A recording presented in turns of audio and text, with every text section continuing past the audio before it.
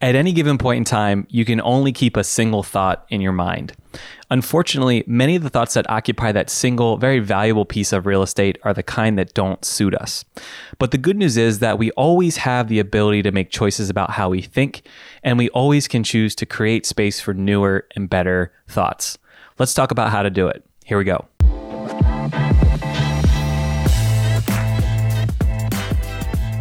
Hey, welcome to the Workday Mindset Podcast. I'm your host, Drew Amoroso. Every workday we encounter dozens of situations that we have to navigate in order to have a successful and productive workday. And the way you choose to think through those situations helps shape not only the kind of day you have, but the trajectory of your career. This podcast is all about helping you to navigate those situations, show up at your best, and be happier at work. Here's a concept I want you to study. You can only hold one thought in your mind at a time. So think about that for a second. At any given time, we only have room in our mind for a single thing. Now, our minds might be good at bouncing around among lots of different thoughts quickly, but we're never really able to simultaneously make space for more than one thing. The challenging part of this reality is that at any moment, there are dozens and dozens of thoughts competing for that single spot. It's natural for us to be processing information and inputs that are all around us at this lightning quick pace. And so we end up shifting thoughts into and out of that space moment to moment all day long. Unfortunately, many of those thoughts that occupy that space are the kind that don't suit us.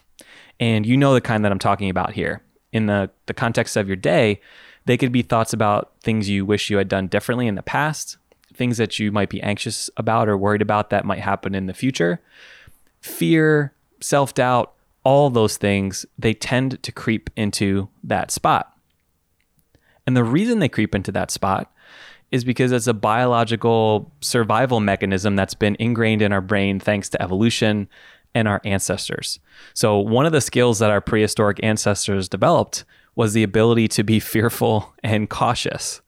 Those who were fearful and cautious were the ones who could spot risky situations and were better at staying away from those things that would put them into danger and therefore better at staying alive. So they're the ones who knew not to stay out in the open where predators could see them. They're the ones who started to think ahead and anticipate what might happen in the future so that they could adjust their behavior and not put themselves unnecessarily at risk. And the ones who did that are the ones who survived. And fast forward to the present day, and as their descendants, we still have those thoughts as our default wiring. Now, because that's our nature, paying attention to what thoughts we let into that single spot is a full-time job. If we're not vigilant moment to moment, that spot is probably going to get filled with a thought that comes from a place of fear or doubt or uncertainty. And although our mind defaults to those thoughts because they're the kind that help to keep us protected and keep us safe, they're also the kind that prevent us from moving forward and staying focused and experiencing a healthy state of mind moment to moment. So what can you do about changing what occupies that spot? There's two things I think that you can do as a starting point. So first, you can act like a gatekeeper. You can constantly check in with yourself so that you can be vigilant about which thoughts you let occupy that space. So this is where the importance of daily routines, like a few minutes of quiet time or mindfulness, they become critically important. And they're important because those moments help you understand what's currently occupying that valuable spot.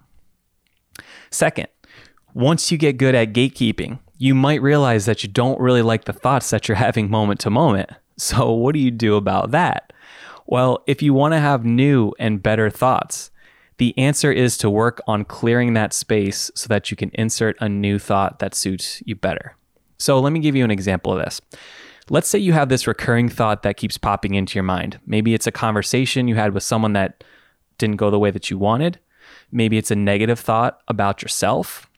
Or maybe it's just a neutral thought that you keep having over and over again, and it's something that you want to remember or that you might want to dig into deeper. When that happens, ask yourself what you can do about the thought you keep having. How can you acknowledge it and process it? And how can you start to make room for a new thought that you want to have? So you may end up processing that old thought by doing something like having a tough conversation that you need to have, taking some sort of action that will help you to better understand why you're thinking that way or help you clear it up. Or maybe you just need to write it down so that you can capture the thought and remember to address it later. Just be aware that every time you have a recurring thought, it's probably because you need to take some kind of action related to that thought. And the action could be as simple as just acknowledging the thought and letting it go, which is really one of the foundations of meditation and mindfulness. But at the very least, you want to work toward having that moment-to-moment awareness that will help you identify that thought and move forward from there. So when this comes up for me, and when I have a thought that I want to address so I can clear some space, I like to write the thought down and then write down the first step I need to take to address it, if there is one. So writing things down can be really powerful. It's very helpful if we're looking to clear space. There's also science behind how our brain functions that says that when we write things down, it marries the left and right side of our brains and helps us be more intentional about acting on thoughts that we have.